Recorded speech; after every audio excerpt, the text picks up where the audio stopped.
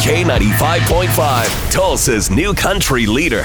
From Nashville to Tulsa, if it's country music and it's worth talking about, you hear it first on Cash and Bradley's Country Now. It's brought to you by River Spirit Casino Resort. Garth Brooks, he had one goal when making his brand new album titled Fun, and that is to give people some what, Matt? Love.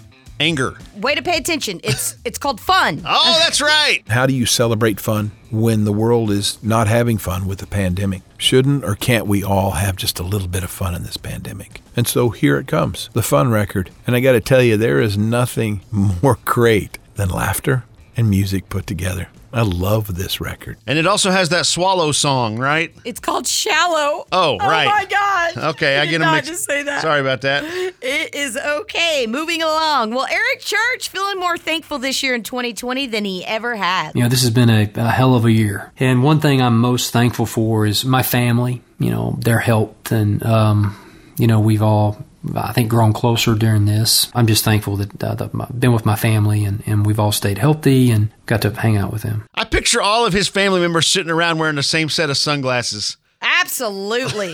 Absolutely. Somebody make that painting and put it on a wall. Right. There you go. That's your Cash and Bradley Country Now.